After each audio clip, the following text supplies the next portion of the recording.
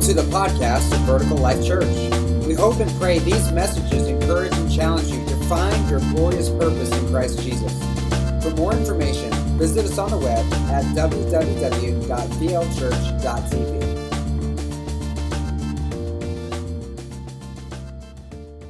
Those of you that are new, welcome to Vertical Life Church. I'm Pastor Joey, and we are excited that you're here. Exciting things are happening. And thank you for everyone that usually sits in the back moving closer today. If there are any miracles happen today, that was one I'm thanking God for. So we appreciate you being flexible and helping us out there. Today we're starting a new series. We're embarking on a new journey today. It kind of is been inspired by the time that my wife and I were away just a couple weeks ago as we went and visited Resurrection Life Church in St. Louis, Missouri. I was praying and asking the Lord, what do you want us to talk about now that we're done talking about personal revival? Even though revival continues, we're still fanning that flame. We're still going after the things of God, the gifts of the Spirit, anything that He's leading us to do. But what is the next thing that you want to speak to us about? And so I was just praying and coming up with all sorts of ideas. And every time I'd get a good idea, I'd start to pursue it, and then it would not be a good idea. Have you ever had that where you're like, oh man, this is going to be great, and then all of a sudden you're like, no, that stinks. Get rid of that.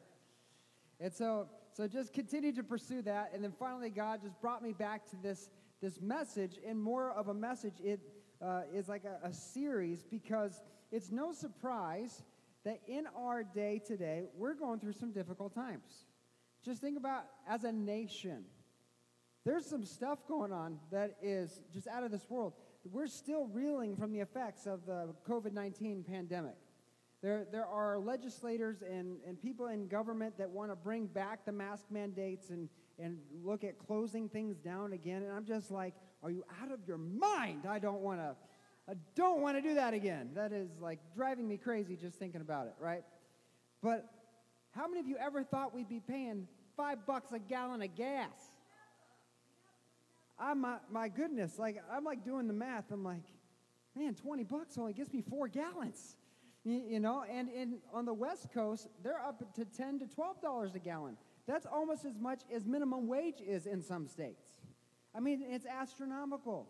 The things that are happening, inflation, and all these economical crises that are happening. The baby formula shortage that was going on. That they're having to do emergency mandates to get baby formula back on the shelves. There's so many things that are going on in our world. Last Memorial Day, my wife and I were talking about doing a cookout for our family, and so I asked her, well, I'm out. Do you want me to just stop by Walmart to pick up some food for lunch? We'll get some stuff to grill and whatever. And she's like, yeah, sure, go ahead.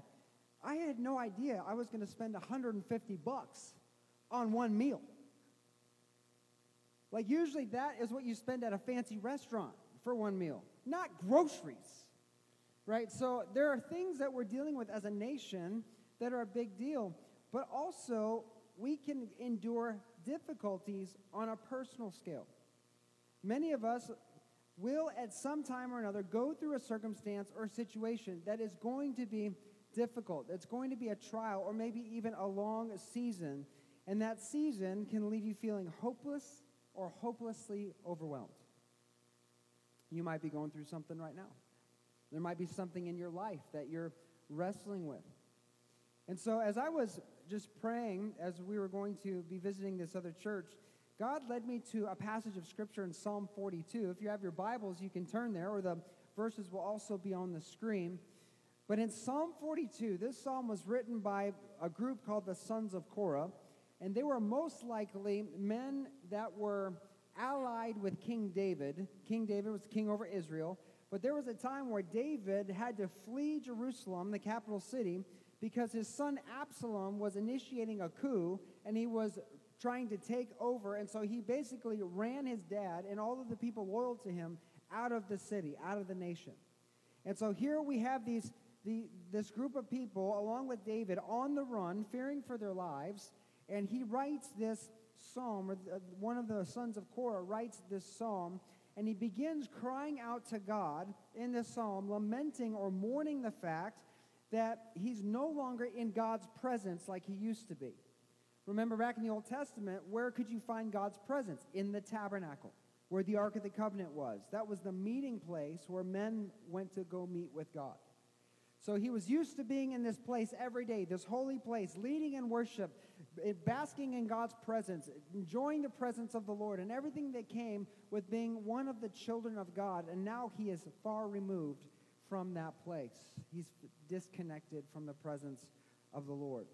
And he is lamenting this fact, so much so that he starts out this psalm by saying, "As the deer pants for the water, so my soul longs after you." There is a deep longing in his soul for the presence of the Lord. And he was longing to get back into the presence. And so he's caught in this dilemma, this difficult season, and now he's also in a very difficult place. And we're going to begin reading in verse 6 of this outcry of this psalmist in Psalm chapter 42. And here's what he writes. He says, "My soul is cast down within me, therefore I remember you. From the land of Jordan and of Hermon, from Mount Mizar, deep calls to deep. At the roar of your waterfalls, all your breakers and your waves have gone over me. By day, the Lord commands his steadfast love, and at night his song is with me, a prayer to the God of my life. And I say to God, my rock, why have you forgotten me? Why do I go mourning because of the oppression of the enemy? As with a deadly wound in my bones, my adversaries taunt me, while they say to me all day long, where is your God?" Let's pray. Heavenly Father, we ask you in the name of Jesus to fill this place with your presence. We know, Jesus, you promised where two or more are gathered in your name, you're right there among us. So come, fill this place. And Lord, I ask you, God, as you are revealing this message in your word, God, that your heart would be on display as you speak through me. I pray that you would remove me from this place, God, and that you would have center stage. And that anyone here that's going through a difficult time or maybe about to walk into a difficult season, or maybe is on the edge of the season and they're about to come out, wherever we are, God, in our struggles, in our trials, in our tribulations, Lord, I pray that right now in this moment, you would help us drown out all the distractions. Give us eyes to see, ears to hear, a mind that understands, and a heart ready to receive and believe everything that you have for us today. And we say, Jesus, be glorified and have your will. And all God's people said, amen. So this passage of Scripture has always kind of struck a chord with me. As I have gone about my years, my days, and just thinking about the presence of the Lord or thinking about the Word of God and promises, I heard that phrase, deep calls out to deep, many years ago. And that has always kind of just stuck with me. And I would think about it from time to time. I would go back and revisit that. Deep calls out to deep. And I'm just thinking, man, that is such a poetic phrase. That's something that's really significant. But I have no idea what it means. Have you ever been reading the Bible and you come across a scripture that just jumps out at you and you're like, that's so cool. But I don't know why it's so cool. I don't know why it's even in there. What does that mean? I mean, anybody like that? I mean, come on, this church, yeah? You must not be reading your Bible if you're not raising your hand, because you just go through the book of Leviticus and there's lots of things in that book. What does that mean? I don't even know if I can read that out loud. I don't know if I get in trouble. Right? But there's tons of things in the Bible. You read it and you're just like, man, that's so good, but I don't know what it means. Another translation of deep calls out to deep, Psalm 42 in the New Living Translation, it says, I hear the tumult of the raging seas as your waves and your surging tides sweep over me. So what the psalmist is describing is he's kind of describing an ocean scene of waves crashing down and really crashing over him. And not just any waves, but waves from the deep. Waves from a place of desperation. You see, the psalmist, he gives us the location where he is, where he's writing this from. He says he's from the land of Jordan. At the northern part of the land of Jordan in Israel is the Sea of Galilee. And it's a pretty awesome place. It's a pretty awesome sea. But just within 40 miles of the Sea of Galilee, if you continue to head north, you run into two mountains, Mount Hermon and Mount Mizar. And they're no longer in the Jordan. They're in a place called the Bashan. Somebody say the Bashan. Now, the Bashan in Israel was an incredibly dark place. And here he is stuck in the place of God's kingdom in this dark place. The Bashan was a location of the giants that they had to remove whenever the Israelites went to do the conquest in Israel. You know, Joshua fought the Battle of Jericho. Why were they afraid to go into the Promised Land the first time? It was because of the giants. The ancient Israelites believed that the Bashan, more notably Mount Hermon, was the location that the angels that fell in Genesis 6 that began the rebellion, that brought forth the giants leading up to the flood of Noah, the reason why God sent the flood, that this was the location they landed when they descended from heaven and began their pact of evil and corruption. And so here you have Mount Hermon in the Bashan, the gateway to a place of spiritual darkness. Matter of fact, Og of Bashan was one of the last kings they had to overthrow before going into the Promised Land, and he was one of the last giant kings. They said his bed was like 13 feet, made of solid iron. It's incredible. So in the ancient Israelites' mindset, this place was a dark place. It was a place where the giants were, where the fallen realm was, a place of darkness. What's also interesting about Mount Hermon is in Mount Hermon, at the base of the mountain, there's a shrine to the god Pan. And Pan's been very, very popular, especially in nowadays. A lot of Pan people around. But at the base of Mount Hermon, they built a city called Caesarea Philippi. And at Caesarea Philippi, Jesus takes his disciples there one day. As a matter of fact, he takes them up to the top of the mountain and takes Peter, James, and John, and he reveals his glory. He becomes glorified. He shows them the glory of God. He says he gets engulfed in light, and they can't even really see him anymore. And they hear the voice of God, "This is my beloved Son, listen to him." And they want to create altars to Moses and Elijah who show up, and to Jesus, because they want to mark this spot as this monumental place. And so here Jesus reveals his glory, but also in this location, Jesus has a conversation with his disciples, and he asks them, "Who do people say that I am?" And they all give their answer, but Peter says, "You are the Christ, the Son of the living God." And Jesus says, "You have spoken well, you have spoken truthfully. And I tell you, you are Peter, but upon this rock will I build my church, and the what? And the gates of hell will not prevail against it." So if you think about it, he declares that statement on top of the mountain. The angels of Genesis 6 fell and began their corruption. So what was Jesus saying in that moment? If you put yourself in their place, he's saying, this area is the gates of hell. This is the doorway to evil, the doorway of darkness. But I'm going to build my church on top of the ruins of the gates of hell. Jesus was a bad mamma jamma. I'm just telling you. He's picking a fight. I'm so glad he did. But you got to think about what's happening here, the significance of the Bashan, the significance of this location, that it is the doorway, the gateway to darkness. But also in the ancient Jewish mind, they had an understanding of darkness that also had to do with deep water. So here he's not just on the edge of the kingdom of God and the kingdom of darkness, feeling out of place, feeling lost, not knowing where he is. Have you ever been in a situation like that where you felt distant from God and you didn't know if you were heading in the right direction or the wrong direction? You just didn't know where you were. You're just full of confusion. This is what's going on in his life. But not only did they have this understanding of the Bashan, but deep water was also considered the domain of chaos.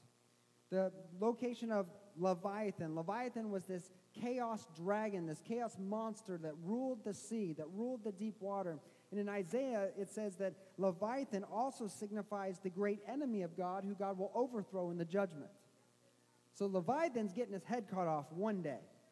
Just as Genesis says, "You will bruise his heel, but I will crush the head of the serpent." So that when you understand the symbology and what's going on in the Jewish mind, it brings the pieces together. It's pretty awesome. So deep water is the domain of Leviathan. It's the domain of chaos, the chaos dragon. And in Genesis chapter 1, verses 1 and 2, if we don't understand this, we'll miss this whenever we read these things in Scripture.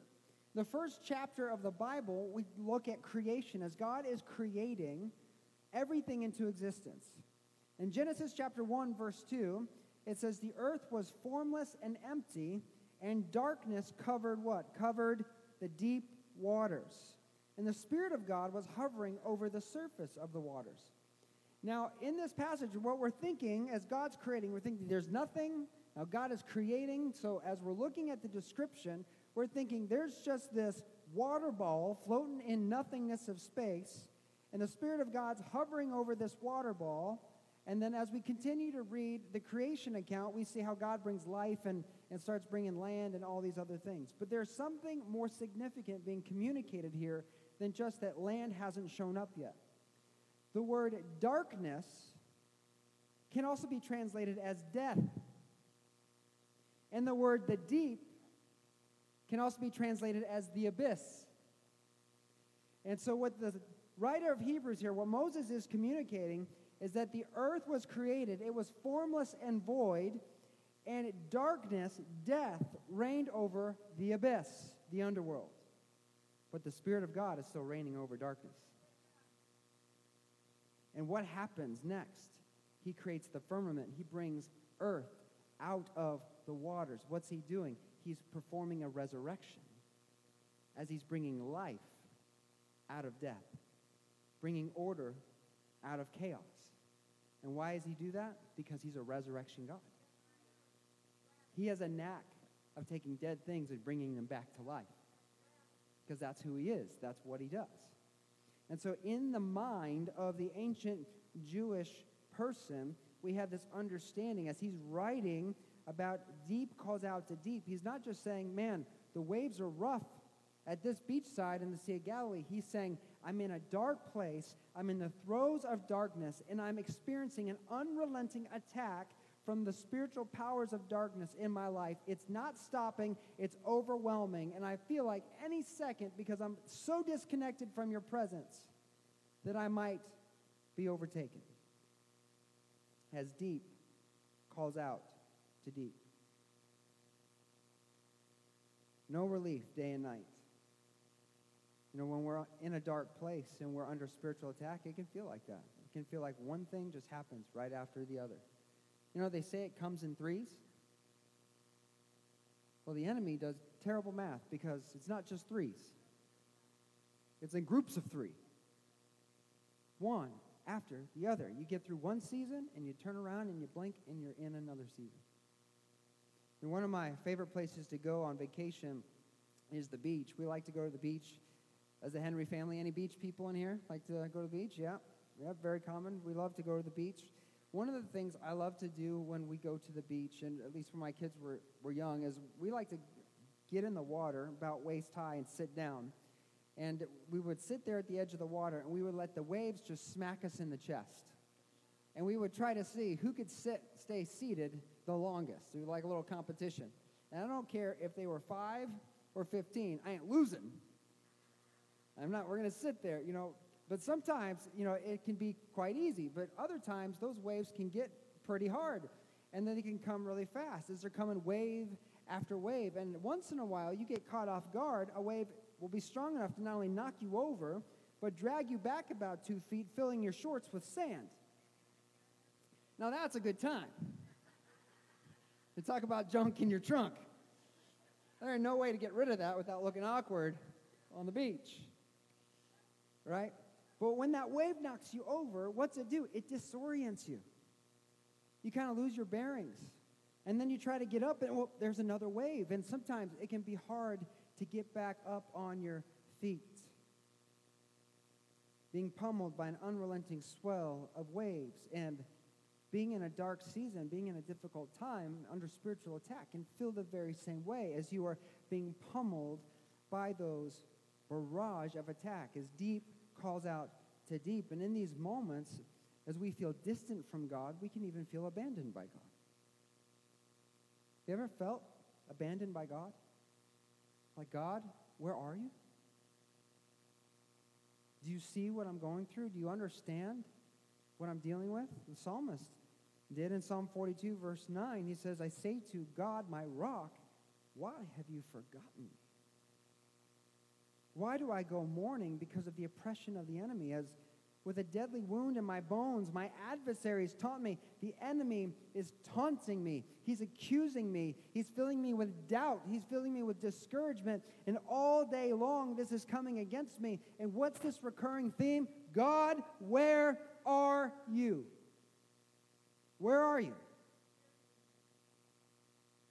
Like, I look at my life, and it doesn't match the last message I heard preached at the church that said, just trust in God and all your cares will be taken care of.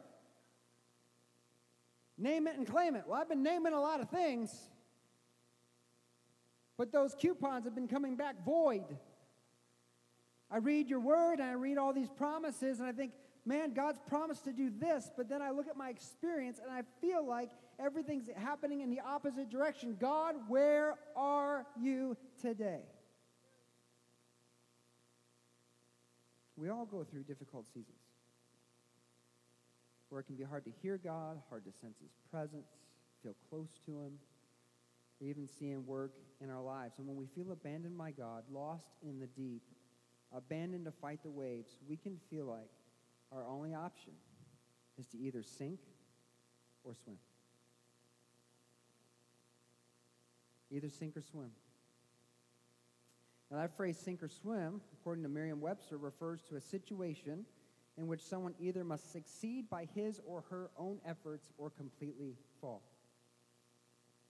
When you feel distant and abandoned by God, don't you feel like that? Okay, God, if you're not going to show up, then I got to do something. I'm going to find some way to fill this void. I'm going to find something to fill this pain. I'm going to do something to try to get out of this situation because I can't just sit here and let this continue in my life. God, if you're not going to show up, well, then I have to do whatever it takes to take matters in my own hands. And what do? We start to swim because we're desperately not going to sink. We're going to just start to swim. But beloved, in the deep, swimming looks more like treading. As we're treading just to keep our heads afloat, to keep ourselves from sinking. I've shared this story many times before, part of our testimony, and it was about 6 years ago where our family went through a very difficult season. Our marriage went through a very difficult season. Some of you were there to love us through that, which we desperately and deeply appreciate. About 6 years ago, everything in our life became crashing down for the Henry family, our marriage, our family, ministry, just about everything in our lives. And it really goes back beyond about 6 years ago. When I was a kid, I was exposed to internet pornography, and lust had its hooks and attachment to me my whole life. And it didn't matter how good I wanted to be, how pure I wanted to be, I was more afraid of that being exposed in my life, and so I kept it hidden. And so I fought as hard as I could. They call it white knuckling. You do whatever you can in your own strength to overcome it. And there'd be many years would go by where I wouldn't fall into temptation. I wouldn't give in. But every once in a while, that weakness would arise, and I would fall. I'd give in. And so when 8 years ago, the Lord was calling my wife and I to start Vertical Life Church, it was a fearful thing for me, not because that we hadn't really planned on it or it wasn't the direction we were choosing, but it was because I knew what I was wrestling with in my own heart, because every time I would make a mistake, it'd be like adding another stone to an already very heavy backpack, like wearing a monkey on my back, worrying about at any time this could go badly. And I remember praying to the Lord before we even made the decision, just like marinating on whether or not God was really calling us. And I know beyond a shadow of a doubt He was. But in that moment, I was thinking, God, if we do this, and you don't deliver me from this issue, this could go badly. My own father left the ministry, destroyed our family because of moral failure. I know firsthand what this does to people. And it was when my wife and I were our first year of marriage. All that stuff came out. I was an adult, and it shattered me. And I have 4 small kids. So if you don't deliver me from this could go badly. This could destroy everything. But we still felt like God was leading us to do this. So in faith, we trusted. And in faith, I said, okay, God, I'm going to trust that you have good plans for me, for good and not disaster, to give me a future and a hope. That you're going to work all things together for good. And so I'm going to trust you in this, that if we do this, that you're going to take care of this. You're going to keep me from falling. But about 6 years ago, it all came crashing down. Why? Because I kept trying to swim on my own. I was treading to make as few mistakes as possible, white-knuckling my issue just to try to pray it away, to make it go away. But let me encourage you, beloved, sin has a far greater effect in your life than you possibly can understand. And God is a gentleman. He's not going to force you into obedience. He's going to invite you into obedience. But when we play around with sin, when we make excuses and we keep this stuff hidden and we try to fight it on our own, it's like stepping out into an incredibly still pond and dropping a boulder in the center. It makes a big splash, but then the ripples go further and further beyond what we could possibly imagine. It has a far-reaching and far more devastating effect. And so, I kept quiet. I stayed hidden because my pride and my fear of being exposed was greater than my desire to just simply obey what the Lord had led us to do, what it says in Scripture. He says, confess your sins one to another. Pray for each other that you might be healed. And you better believe it, I was not confessing that to anybody. Ain't nobody going to find out the pastor has moral issues. We surrendered and planted the church in 2014, and everything was going well for a couple of years. But about 6 years ago, the stress of ministry, the stress of life was coming against me, and I began to disintegrate. I began to fall apart. And I began to fall into my weakness. And it was visibly apparent that something was wrong with me. And the Lord spoke to my wife one night. She said, you need to call him out. You need to confront him. And she did. And it didn't matter how many lies I told or how many ways I tried to hide it or keep it hidden and keep it from being exposed, because I was trying to manage the situation to keep everything from falling apart, because I really had my own best interest in mind. The unrelenting pursuit of truth that the God put in my wife wouldn't let her drop it. And I would have let everything come crashing down to protect this issue in my life, and I almost did. And it caused us to swirl in a whirlwind of chaos and pain for a very long and difficult season, as deep called out to deep. And I remember when all that was going on, all of that was really fresh, really just feeling abandoned by God. I felt abandoned. Because God, I told you. I told you this would happen. I told you if you didn't deliver me and you didn't heal me, this was going to happen. Now look. Now look. I was right. And where are you? Where were you? Where were you on this one? You called me into this family. You called me into this ministry. And I told you, if you didn't heal me, I would end up destroying everything. And I've been through this once before. I didn't want to go through it again. But now, look what was going on. And it was a really raw time for me. But as I look back now, I can see how God's love and grace were so evident through that time, showing up and turning things around and keeping things together. And when I thought everything was going to fall apart, somehow they would stay together. I can look back and see God's hand in so many amazing ways. But that was a very difficult season, just feeling completely abandoned by God. No matter how many lies, no matter how many times I tried to keep it secret, it came crashing down anyway. Now, around the same time, really just a little bit before that, we had taken a family vacation to Secord Lake, back when Secord Lake was a lake. Now it's Secord Dirt. But we went to Secord Lake. My in-laws had rented a cabin up there, and we were up there for a few days, and our friends had joined us for a day to go out on the boat. So we took the pontoon boat out, and we were having a good time with all the kids, their kids and our kids. And we were told about this place up at Secord Lake. This hot spot for young people was this rope swing that you could go and swing out into the lake. So we thought, oh, we've got nothing better to do. Let's hop in the boat. Let's go on a few miles down the way, and let's find this rope swing. So we do. And so we get there, and we anchor about 50 or so feet offshore, maybe a little more, maybe a little less. And we're anchoring offshore, just watching as boats are lined up everywhere, music's blasting, people are partying. All of these kids are on the shore, lined up, in line, going on this rope swing, swinging out and dropping in the water. Now, what you may or may not know about me is I love the beach. I'm not so crazy about the water. I just don't like the idea of things being in the water that want to eat me. And that deals with lakes and rivers and anything like that. I'll get in it. I'm just not happy in it. Because I'm wondering about, where's the barracuda? I don't know. Just looking for it, right? And so I was happy being on the boat. I was happy watching everything. And, the kids are watching everything go on. And I don't know who said what, but somebody came up with the idea that the dads needed to go test out the rope before the kids could go on the swing. The only way for us to get from the boat to the rope was to get in the water and swim to shore.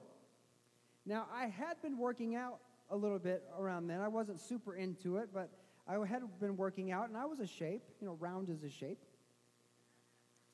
And I had been jogging and stuff. I thought my lungs and everything, that'd be good. I'd been shape enough to make the swim. I'm not a terrible swimmer. I'm not a great swimmer, but I'm not a terrible swimmer. I could swim, and I have to get into the water, and I don't want to be in the water, but I'll get in there anyway, because Dad's got to be tough. Dad can't be afraid of anything, and he has to act macho, so I have to put on the front, act like it's no big deal. But here's what I'll do. I'll impress everybody with my physical prowess, and when I get into the water, I'll just swim as hard and as fast as I can, and I'll just get there super fast. That way I can get in and get out, no big deal. So we get down into the water, and I kick off the boat, and Rick was already in the water. I don't even remember what you were doing because the water was splashing in my eyes. I couldn't see. But I just start freestyling. I'm like, freestyling. I'm giving it all I got. I'm like, yeah, we're doing it. We're getting there. And all of a sudden, I'm dying. I'm like, I have no breath. My energy's gone. I'm like, man, I don't know if I can keep swimming. Water's going everywhere. I'm like, man, I got to be almost there. We weren't that far off the shore. I got to be almost there. So, I'm going to stop and just see where I am. So I stop, and I'm not even halfway. And I'm like, oh, my gosh. And so I'm thinking, well, maybe I'm close enough I could touch. Maybe the ground is there. So I dip down, and there's no bottom. So I'm like, now I'm swimming, and I instantly what am I going to do? I have no breath. My energy's gone. I can't keep swimming. What am I going to do? And I'm like, okay, here's what I'll do. I'll doggy paddle. That's nice and easy, and everybody can doggy paddle, right? And so I start to doggy paddle, and I'm thinking I'm just going to cruise nice and slow along the water, and I'll doggy paddle, and I'll make it. So I start to doggy paddle, but then my doggy wouldn't paddle. And my legs started to sink, and I started to capsize like this. And I didn't even know humans could do that.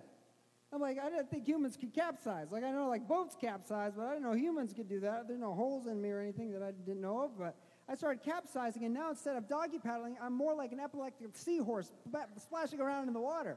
They're like, what the heck? They're probably scaring all the bass. They're like, what's wrong with that fish, But I'm like struggling here. And so I'm like, what's going on? What am I doing? And then as I'm literally panicking now, for my life, I have this thought. My wife is about to become a single mom. My kids are going to watch me die right here in front of them, halfway to the bank. I didn't even make it halfway, and I'm literally going to die. What am I supposed to do? And I was calling out to a lot of things, in that moment. So I'm still struggling, and then all of a sudden I feel something begin to wrap around my legs.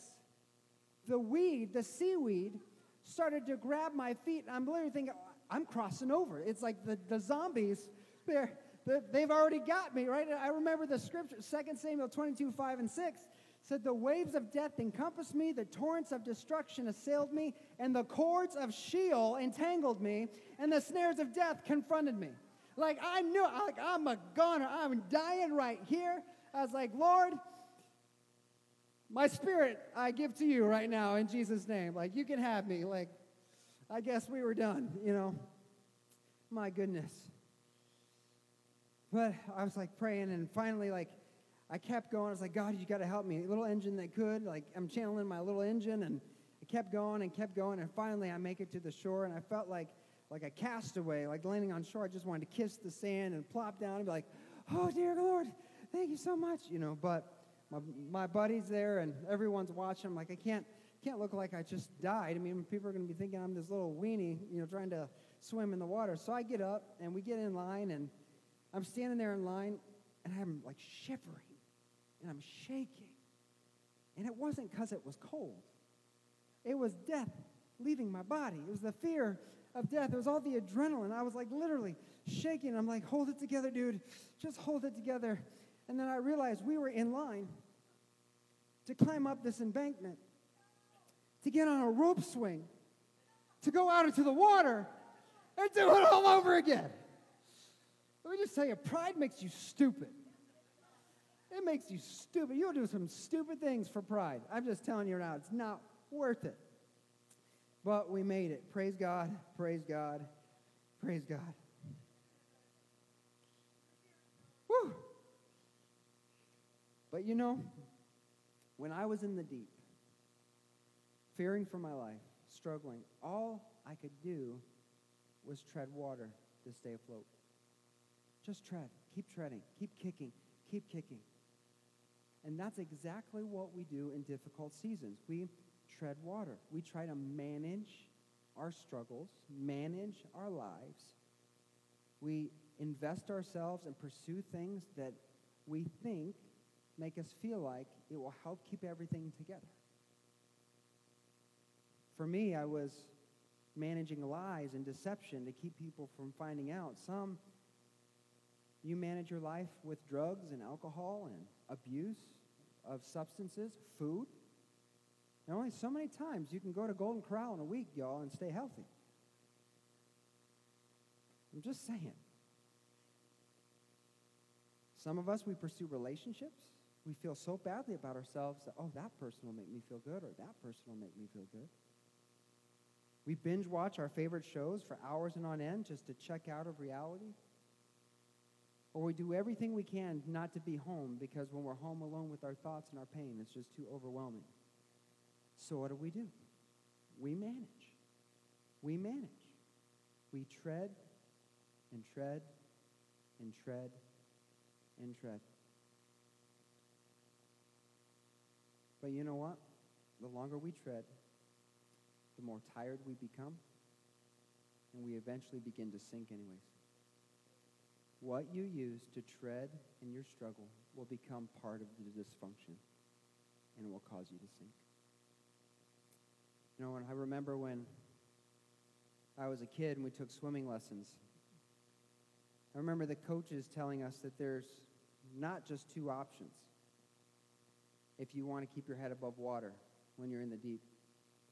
You can swim, you can tread. But if you want to keep from wearing out, if you want to keep from being overwhelmed, then there's something else that you can do to stay afloat. You can completely relax, lean back, let go, and float.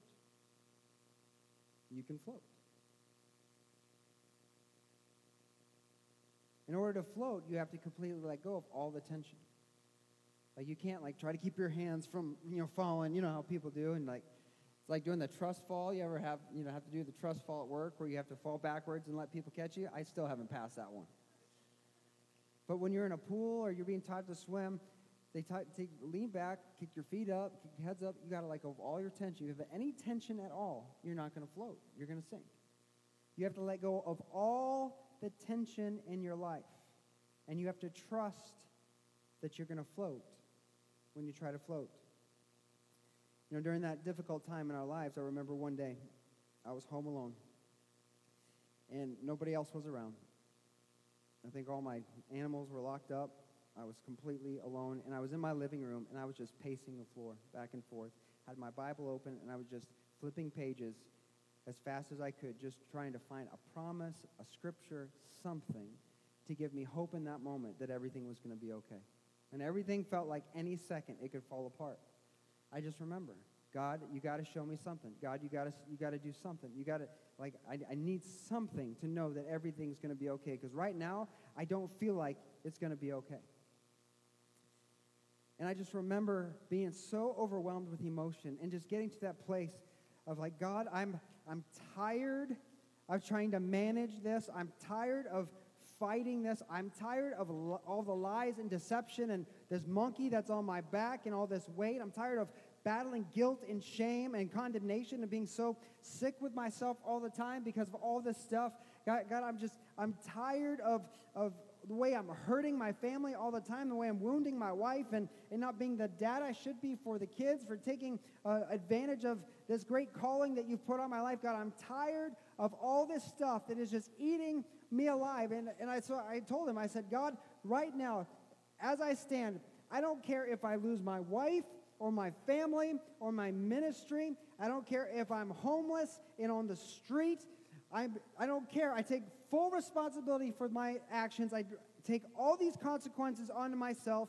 I surrender my life to you. I'm not going to be dishonest anymore. I'm not going to try to hide this anymore. I give it all to you. You take it. I'm just messing it up anyways. I completely surrender. Whatever you want to do with my life, that's fine, because as long as I'm okay with you, I know I'll be okay. In that moment, I made a decision.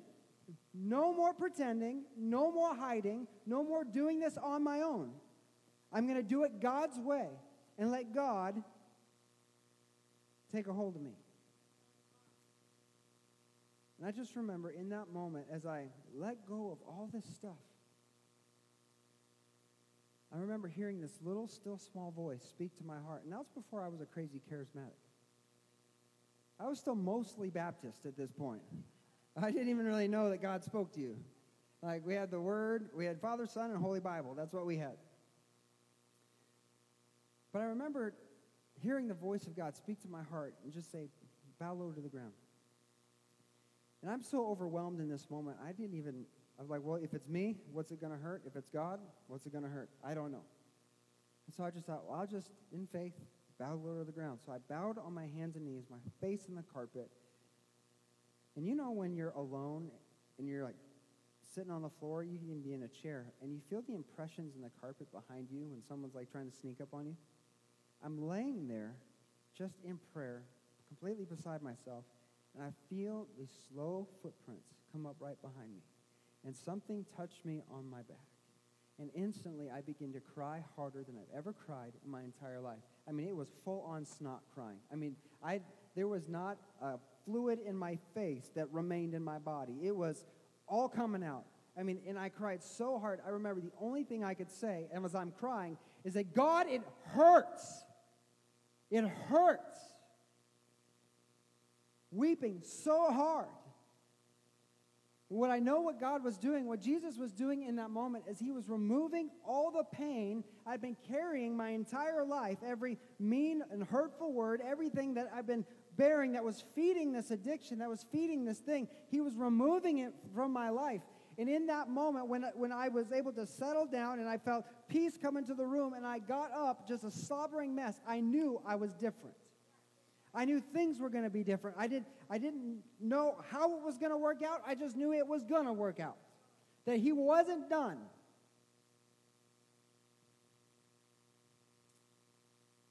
And he did rescue everything. He put us back together. Our family's still together. Our church is alive now more than ever. And my question is why did that happen? is because I'm something special? Absolutely not.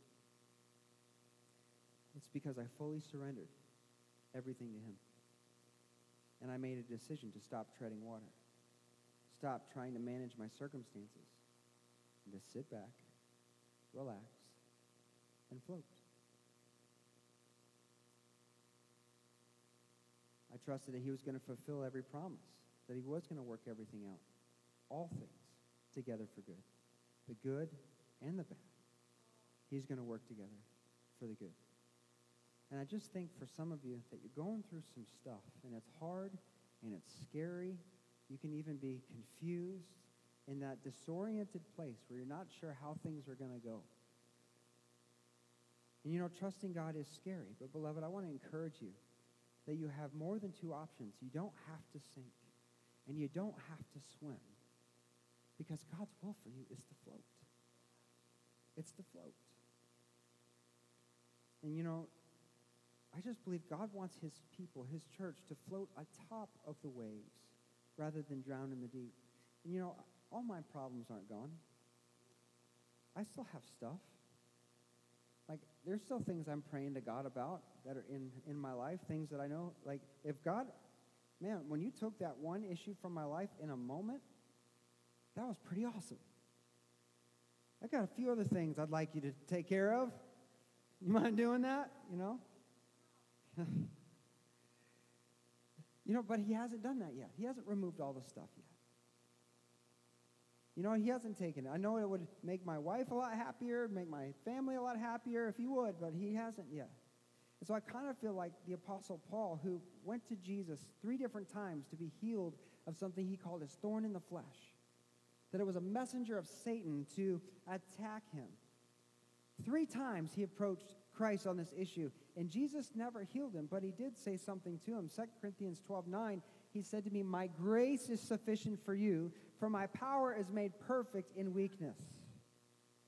Jesus said, "My grace is sufficient. My favor is all you need." Somebody say, "My favor." God's favor, God's grace is all you need. It works best in your weakness. Why is that? Why is God's power most evident, most efficient, most beneficial, most effectual in the midst of your weakness? It's because when you're weak, you can't take credit for anything that happens. There's no excuse, there's no reasoning, there's nothing you can look at yourself and say, I was skillful enough, talented enough, capable enough to do this. It was all God. When we're strong, we take credit for a lot of things. But when we're weak, we can't take credit for anything. So we come to him humbly in a posture of weakness. And this is why Paul doesn't respond in discouragement at the news God's not going to heal him. You'd think when God says, actually, Paul, I'm not going to heal you. Not now. When you get to glory, you don't have to worry about it. But right now, I'm not going to heal you. You would think, like I know we would, we'd be like, dang, Jesus, I said 3 times. I said it 3 times. He said no to me 3 times. He didn't throw a fit. What's he say? He says, therefore I will boast all the more gladly of my weaknesses. I'm going to rejoice at my weaknesses. I'm going to celebrate my weaknesses. Why? So the power of Christ may rest upon me. There's some things God's going to deliver you from, but there's some things he wants you to trust him through. So Paul began to celebrate his weaknesses because that meant God's power would be more and greater in his life, more opportunities for his power to flow through his life. And beloved, when we go through difficult seasons, we can rejoice too, because God doesn't want you to carry the heavy load. He wants you to give it to him so that you can find rest. And as you surrender, as you sit back and float and find the rest, you'll see his power work in greater and greater ways in your life. And no, surrender doesn't make all problems go away. Surrendering to the Lord, giving him control of your life doesn't make all your problems go away. It doesn't give you a problem-free life. But what surrendering to Jesus Christ does is it opens the door for God's power to move in your life. And when God's power is able to move, then that's when breakthrough comes. That's when healing can happen. That's when miracles can take place. So we have to surrender. Why? because we got to get out of his way. And all the time we're trying to manage and control, we're in his way. So we surrender. The Lord is teaching me to surrender every day. My weaknesses, my struggles. To not bear the guilt and shame from my past. To keep beating myself up for mistakes, because that doesn't help. He's teaching me to surrender even in whatever struggle I'm facing. You know, the enemy, again, it's like wave after wave. He likes to bring that stuff up. He likes to bring up your junk, put it right in your face. He likes to make you remember every mistake you ever made. And the moment you start feeling good, he's going to cause something to happen to make you not feel so good. He's the king of discouragement. And even when the enemy is bringing up our painful past and making it feel like a present reality, like we'll never be able to move past our past, he's teaching us to surrender our fears, our worries, issues in our relationships, issues in our ministry. Why? Because when we do, God opens the door for his power to work and his power to move. So when we're in the deep, if we want the power of Christ to flow, we want breakthrough power released, it's not going to be through treading and managing and control. It's through letting go and surrendering control to Jesus. And it's easier, and here's the challenge, it's easier to tread in the deep than it is to float. Because treading puts all the control and all the authority in your hands. So it's easier at the beginning when you're going through a difficult time to start treading, start managing, start controlling. But over time it gets harder because you wear out. You don't have the strength to sustain it. In the deep, it's harder to surrender and float because it puts all the authority and control in God's hands. But in the end, it's easier because you have all the energy and power you need to endure and get through any circumstance.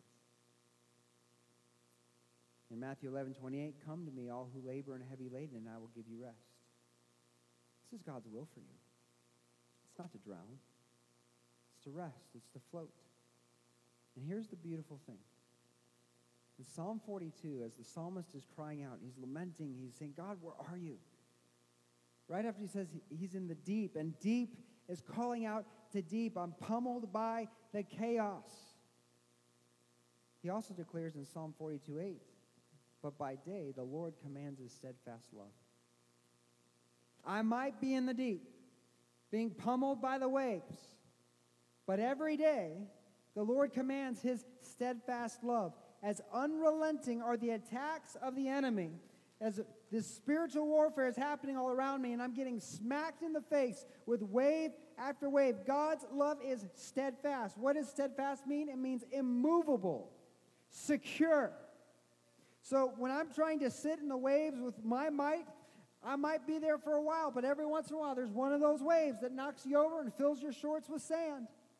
But when you are centered in and grounded in the love of Christ, you are steadfast, you are immovable, you are completely secure. And beloved, this is what God has sent the Holy Spirit on Pentecost Day today. This is what God sent the Holy Spirit to do. In Romans chapter 5, verse 5, it says, our hope does not put us to shame because God's love has been poured into our hearts through the Holy Spirit who's been given to us. The Spirit of God has been poured out into your life to fill your heart with the steadfast, never-failing, unconditional love of God to keep you rooted, built up, and grounded. The love of God is the great life preserver that keeps you afloat in the midst of the waves, that keeps you floating on top of the deep rather than drowning into the deep.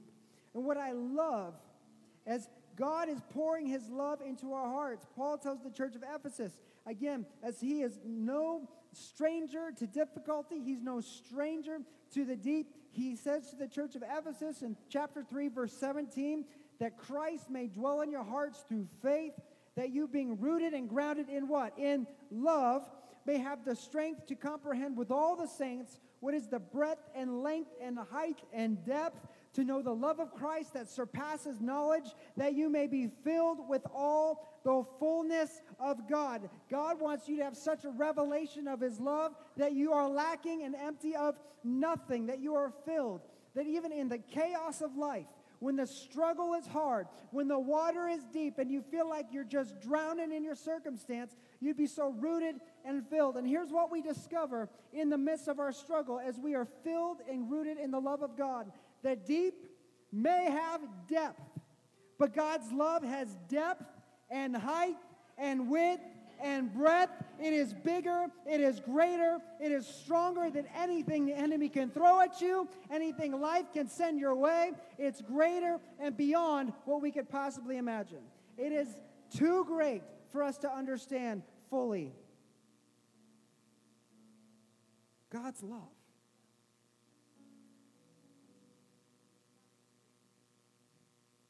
For some of you, you're drowning. You're drowning. Your feet can't keep it up. And I just feel the heart of God for you. He wants you to quit treading water.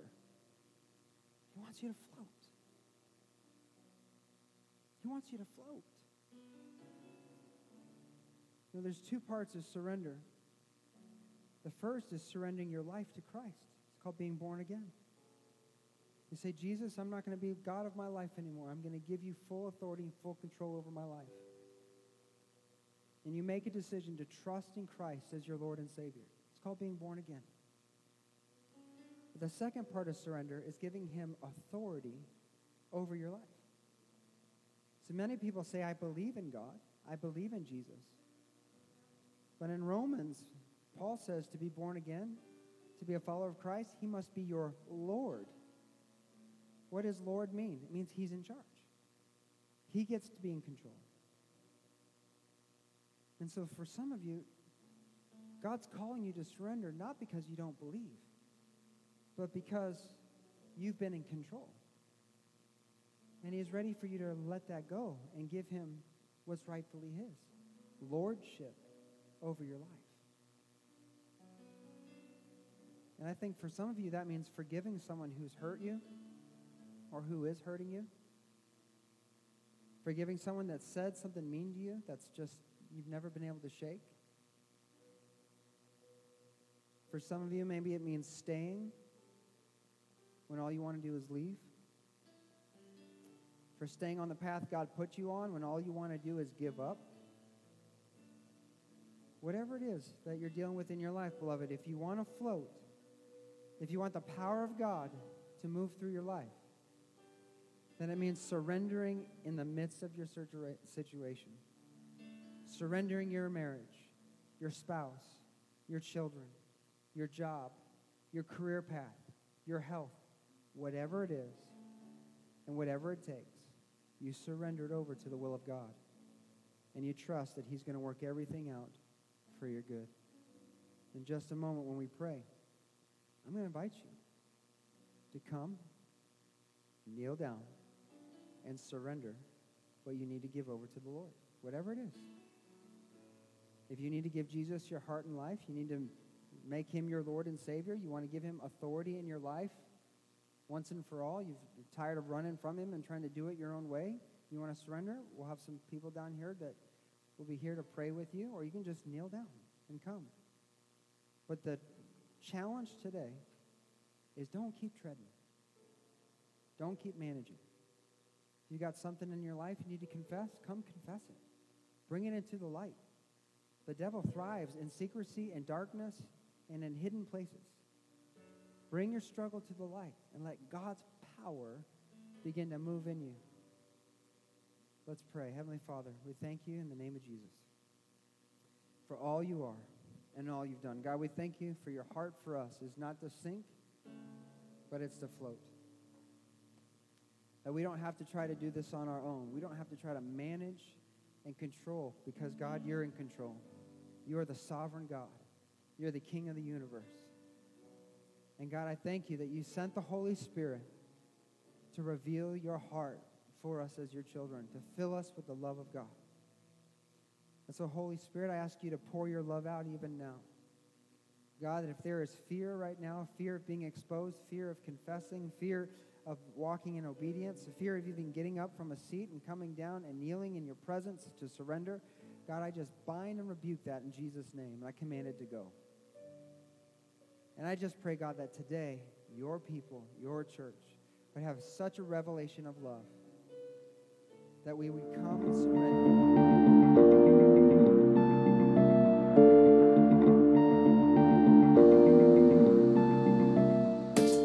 From all of us at Vertical Life Church, we want to say thank you for listening. If this ministry has blessed you in any way, please consider making a tax-deductible donation to www.blchurch.tv/give. Thank you, and God bless.